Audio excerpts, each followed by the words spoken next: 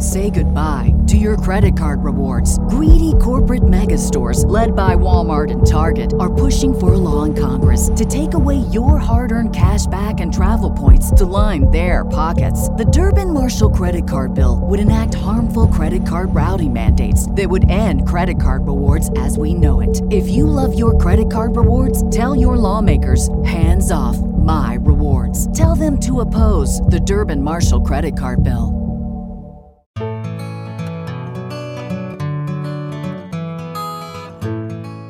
Welcome back to another episode of Confessions of a Crappy Christian, a Misfit Media Network production. I am your host and resident crappy Christian, Blake, and every week I get to have the coolest conversations with incredible people about all the things most Christians are still not sure we're allowed to talk about.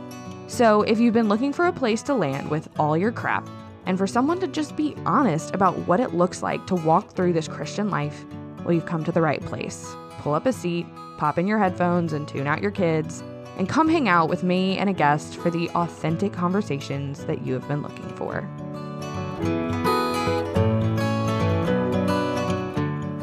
Dr. Jim, welcome to Confessions of a Crappy Christian.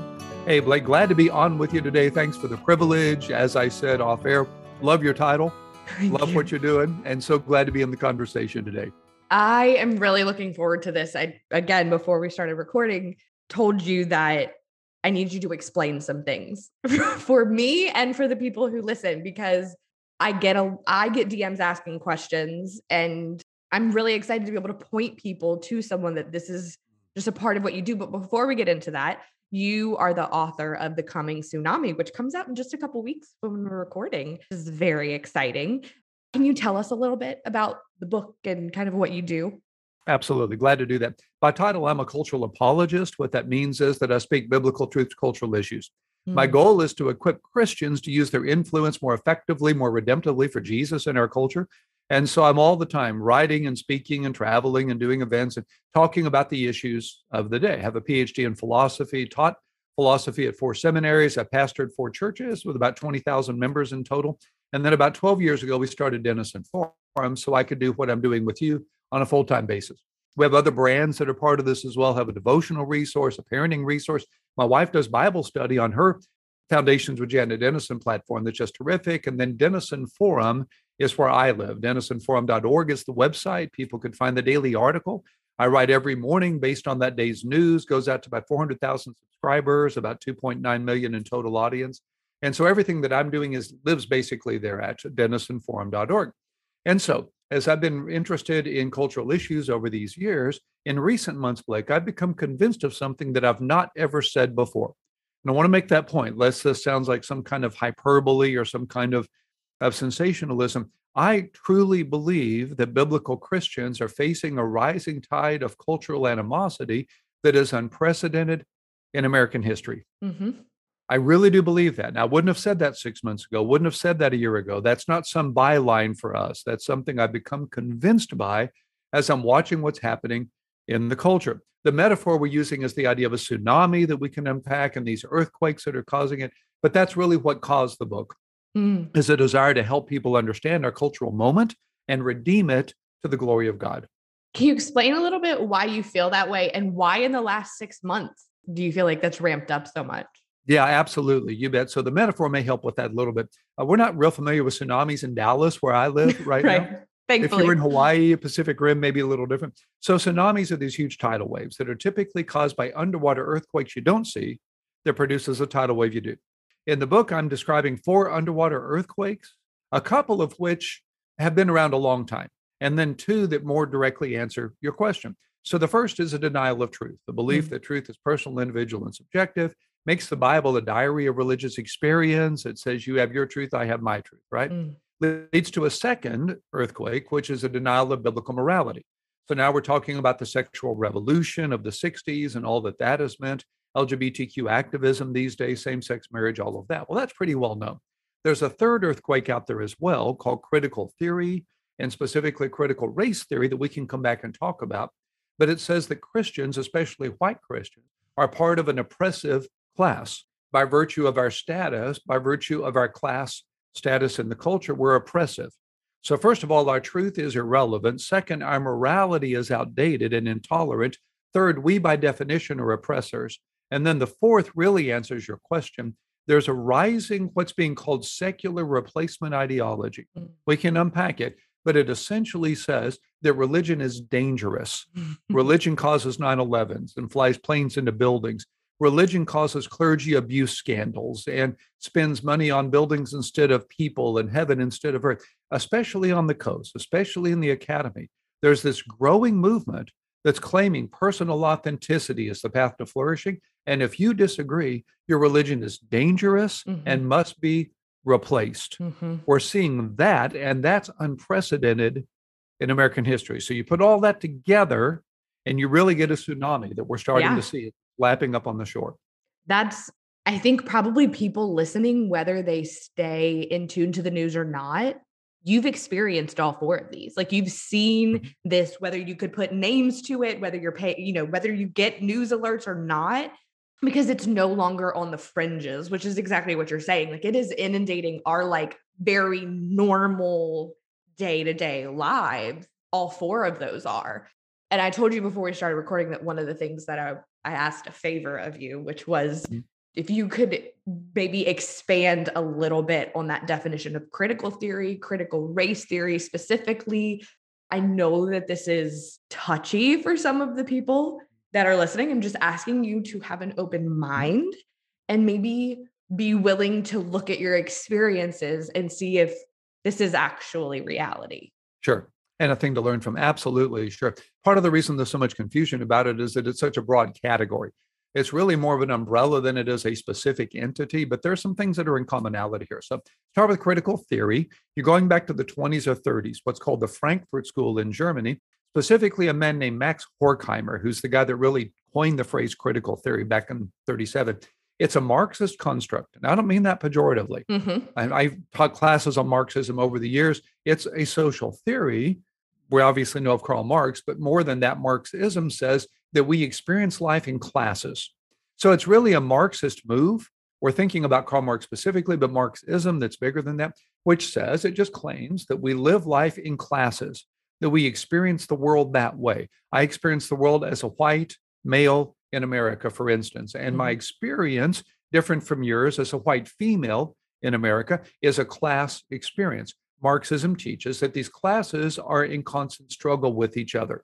And those that are prosperous in the culture, those that are successful in the culture, have by definition oppressed the less popular classes someplace along the way. To get where they've gotten in this class struggle that Marxism says is what history is, the winners have oppressed the losers. That's critical theory. And now the way to go forward in critical theory is to even the playing field somehow. So the first thing you do is admit what I just said. If you're in the majority class, then second, you look for ways that you can make it up to the minority class through reparations or whatnot. And if necessary, you oppress the oppressors so as to liberate the oppressed. All of that's critical theory. In the 70s, it starts getting applied to race by primarily a legal theory originally, Derek Bell and others, but it's basically applying what I just said in the construct of race. So you have majority races and minority races. That's why they're called minorities. In America, you'd have Anglos in the majority, you'd have Asians or Hispanics or African Americans in the minority. Critical race theory applies critical theory to say there is systemic racism, class-centered racism in the culture. And if you're in the majority, you have benefited from this racism. You never enslaved anybody, but you've ridden on railroads built by slaves. You didn't enslave anybody, but you've been to the White House built in part by slave labor. That the majority is still benefiting from the oppression of the minority in a systemic level, on a systemic way, and the majority class needs to do something about that. That's essentially critical race theory. Now, if I could go on just a bit, there are really 5 ways to look at this in a biblical construct, and this is where I'm going to get in some trouble. Here's where we're going to have some listeners that are going to agree with some or the others of all of these. One application is the suggestion systemic racism still exists today. I absolutely believe it does. Some examples of that. Recently, a survey was done, Anglo-sounding names versus African-American sounding names sending out resumes. The African American sounding names had to send 50% more resumes than the Anglo sounding names to get a callback. It is a fact that a Black person is twice as likely to be sentenced to death for killing a white person as a white person for killing a Black person. It's a fact that a Black person is 3 times more likely to be stopped at a traffic intersection than a white person and 6 times more likely to be ticketed. Black people serve 20% longer sentences than white people for the same crimes. 38% more likely to be sentenced to death than white people for the same crimes.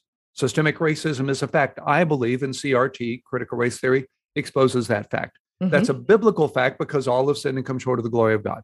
And racism is a sin, right? Second application quickly, personal racism. Is it possible that I myself am on some level motivated by or influenced by racist tendencies in my life? I have no ability to sit here with you and say categorically that can't be true for me.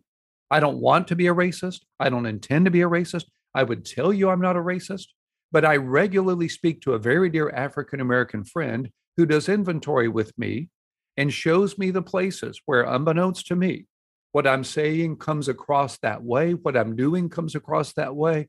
I'm making assumptions I don't understand. I'm acting in ways that are perceived in racist ways. Now, again, biblically, I've got to be aware of the fact I'm a fallen person. I am a sinner like anybody else. And I've got to be in touch with the possibility of therefore racist tendencies in my life. Third place is reparations for present sin. This is where we're going to get in some challenges. I believe it's biblical that where I have harmed another person, I should repent and make reparation. You're thinking about Zacchaeus, right? And the reparations he made after the theft that he had committed.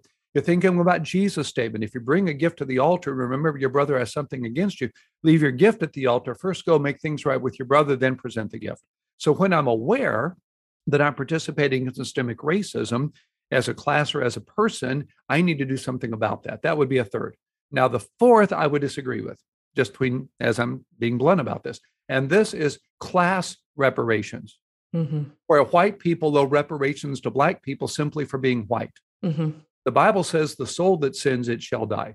The Bible doesn't see sin in the context of class as much as individual. It's something I have to commit, not something that I simply commit by being white or Black or brown.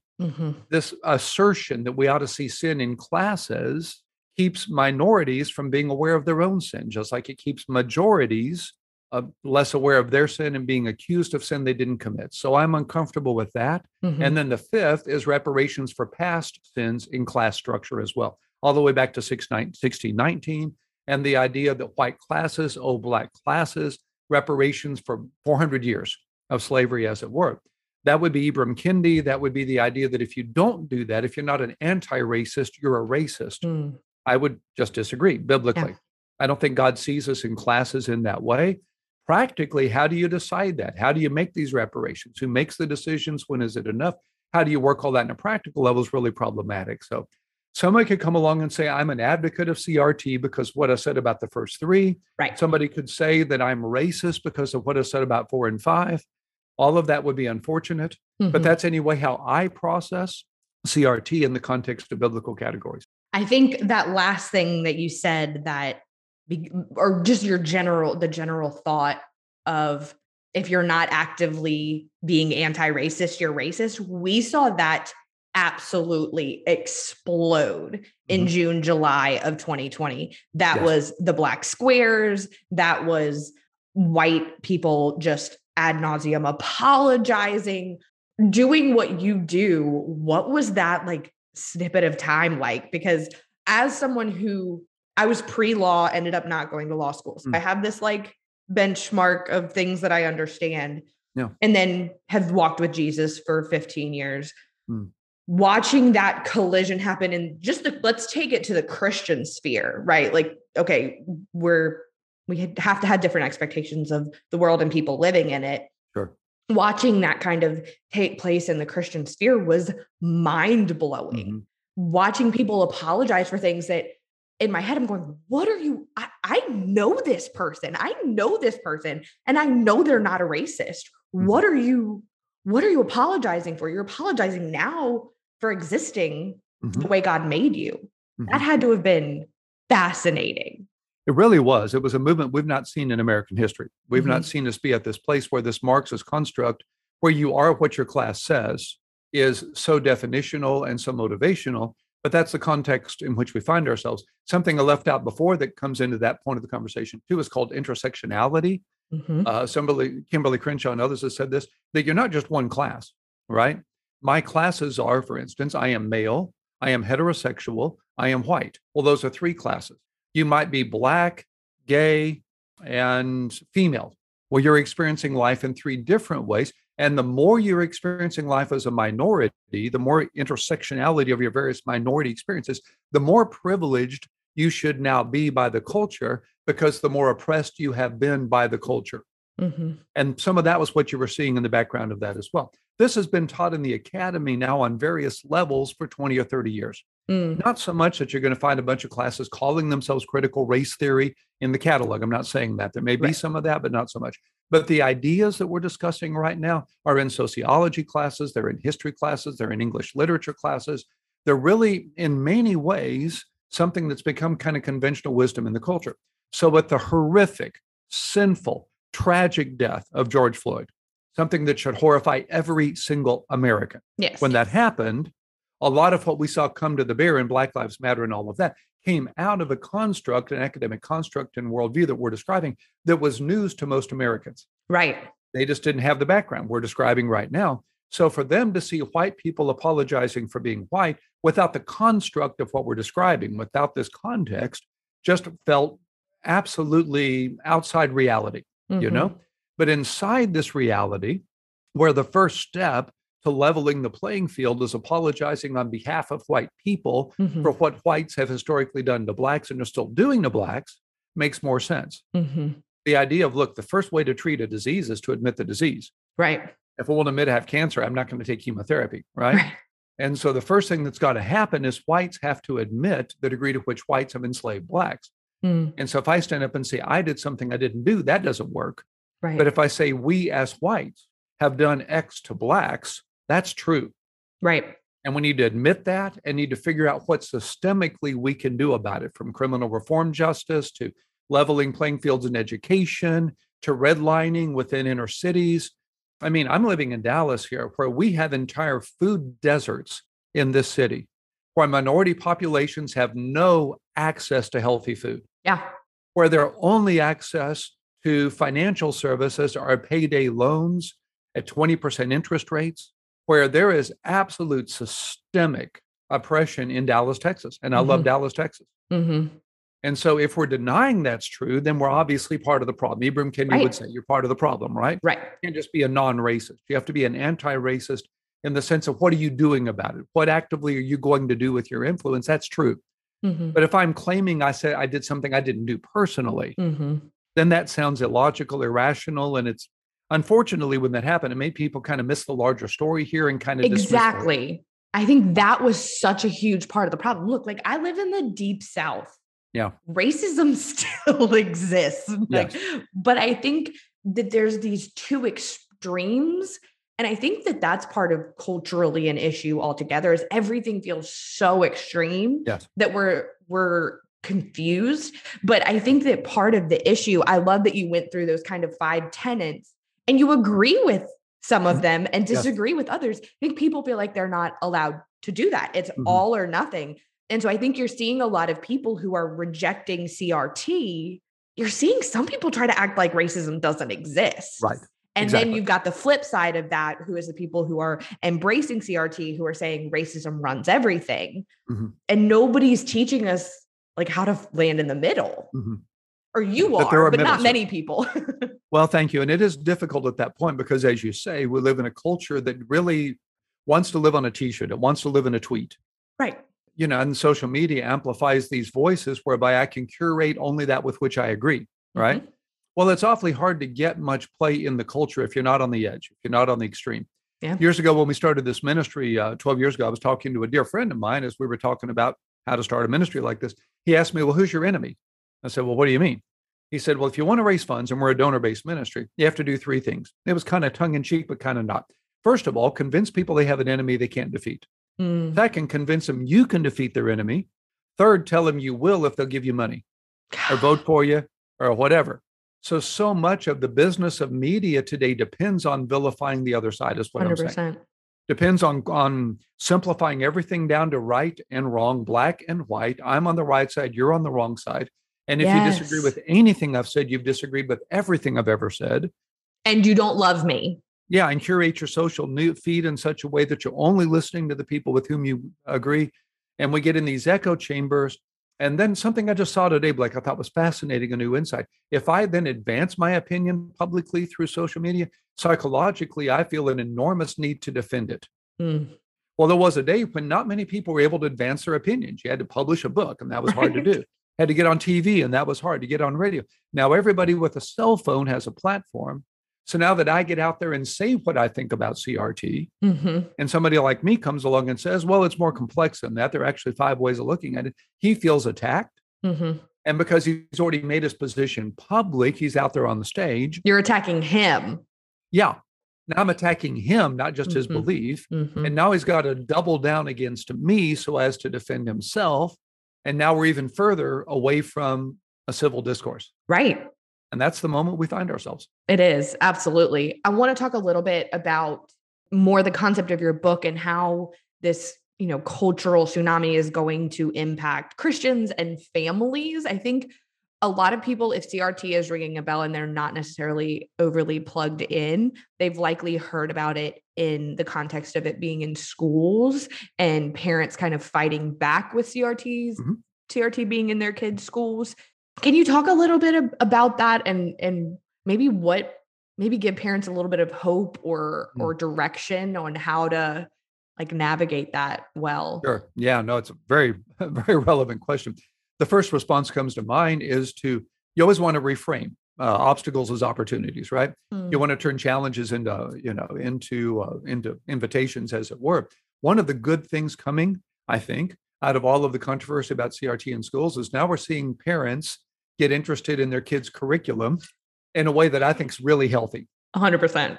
I was shocked, and I don't mean this in a partisan way. I'd say it if he'd been a Republican, but when Terry McAuliffe said that parents have no right to know what's being taught in their kids' schools, the election was over that moment. 100%. And that's not a partisan statement. I'd have said that of a Republican as well. And so the fact that we're even discussing this now and the parents are more engaged in this is, I think, a really positive good that I hope transcends CRT. Even when CRT maybe someday isn't in the topic, I hope we're thinking about this more than maybe we were. Been a long time since that was true. You'd have to go back to the Scopes monkey trial and, teaching of evolution and all of that. And maybe prayer in public school in the 60s might have been the last time you saw parents as engaged as they are now. And I think that's a positive thing. So that's number one. Number two, parents need to know what they're talking about. Exactly. It's real easy to dismiss their concerns if they're not well researched. Yes. If they stand up and say, you're teaching my kids CRT, and an administrator says, well, where in the handbook does it say that? And the parent hasn't looked at the handbook. Right. Or doesn't know what CRT is. Yeah. So tell me what read you it mean on Twitter. by that. Yeah. All I know is that it's bad, Right. Sort of a thing. You need to know what you're talking about in terms of what you're actually alleging here. And third, you better have evidence. If you're, if what I mean by CRT is you're making my white child stand up and confess being white, I can't have read about that online. I need my child to have actually had that experience. Yes. Yes. And I think really, that's huge is it's not going to be in the handbook. Right. It won't be. It's not, they're not going to say CRT class 101. Exactly. It's not a thing like that. Right. It's really not. CRT doesn't exist like that. CRT it's a universe of ideas. It's an umbrella of ideas, and different ideas have applications in different classes. Exactly. It's a different application in a history class. If you're talking about 1619 versus 1776, that's different than literature. And you're looking at racist tendencies in Uncle Tom's Cabin or whatnot, which is a different conversation than sociology might be, or a different conversation than psychology might be. And so really, these are ideas. It's a worldview that we're thinking about here. And that's why it's really asking parents to do something significant here, to understand this as more than a class or an idea and be ready to have this conversation. But really, we owe our administrators that. We owe our school districts. We owe our teachers that. Our teachers are on the front line. I don't know a teacher that isn't underpaid. 100%. What they're doing is so critical in so many ways. They're missionaries out there. Many of them are believers. And they're kind of being made to teach a curriculum because of the way it works here. Exactly. And they're caught in the middle of all of this and demonizing them. Right. Absolutely unfair to them. So we want to have grace here. We want to be partners in this. We want not to be adversarial culture warriors here. We want to be partners together for the outcome of what's best for the kids, because that's what we're all in this for. Mm-hmm. That wants to be the attitude by which we have these conversations, I think. I love that. I think because I think that's a really good point, that while you're advocating for your kid, you very well could be advocating for teachers who don't want to be reading the books that they're reading, implementing the things that they're implementing. I mean, like I said, I live like tip of the boot, deep South Louisiana. And I think that there's this like belief, I guess it was it was right around when everything really blew up in 2020 with race, that it's kind of like we don't live in New York. We don't live in LA. Like CRT isn't here. They're not teaching that to our kids. And then one of our friends' son who goes to the high school that I could like almost throw something and hit right there, came home and was asked to write a paper about how white privilege has made his life easier in Louisiana, so I think, but what if that parent hadn't been involved in his 16-year-old son's life, and the son hadn't said, been able to have that conversation with him? And I completely agree with what you're saying, that if nothing else, maybe this is making parents stop treating school like daycare. Yeah. Which is well said. What it was created. I mean, it was created for the working families. That's a whole different podcast episode. The kids don't need to be in school for 8 hours a day. But like, I think I agree with you that if nothing else, at least we're having some of those conversations, because if those kids don't experience it in school, they're going to get into the world and experience it too. Absolutely true. And if they have an access to an internet, then they're absolutely going to be experiencing it as well. And so we want to come back and make these teachable moments, right? Yes. So my 16-year-old son is assigned a paper, explain how you've been privileged by your white status. Okay, let's talk about this. There are ways in which I have been privileged by my white status. The schools I went to, the public schools I went to, were demonstrably better experiences than inner city schools in Houston, Texas, where I grew up. That's just simply a fact. It is simply a fact that, as we talked about with employment, or we're talking about criminal justice systems, there are systemic issues here. There are ways in which I have had experiences I wouldn't have had if I was Black. Right. To be blunt, I'm not certain if the 4 churches I pastored would have called me if I was Black. Hope they would have. Love to believe they would have. I'm not, and I don't mean this unkindly to them, I'm not certain if they would.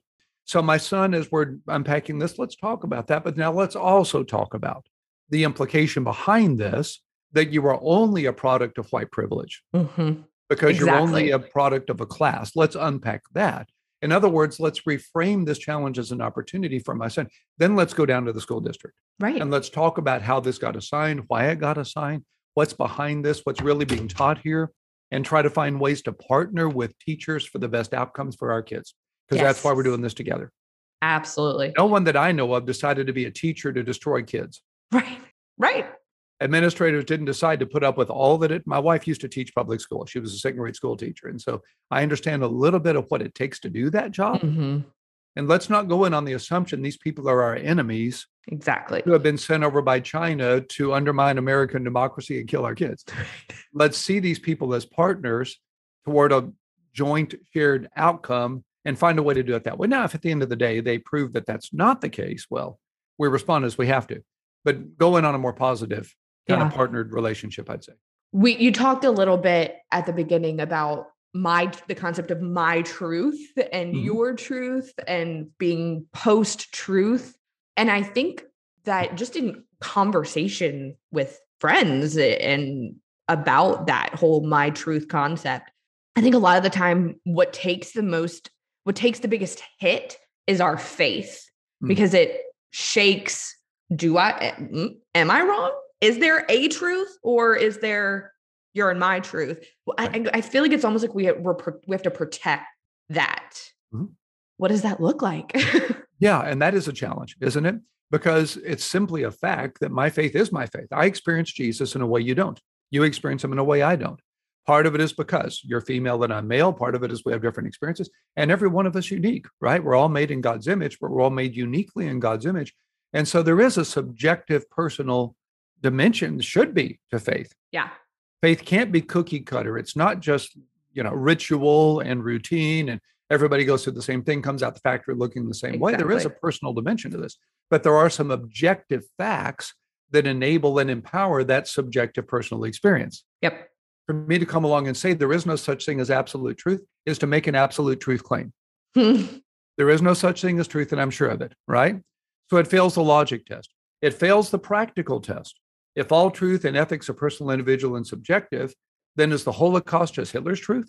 Is 9/11 just Al-Qaeda's truth? I mean, at what point are we going to have a society built on speed laws, speed limit laws, and seatbelts? That all laws are an imposition of morality on some level, right? In the belief that there's a consensual common good here that is objectively true.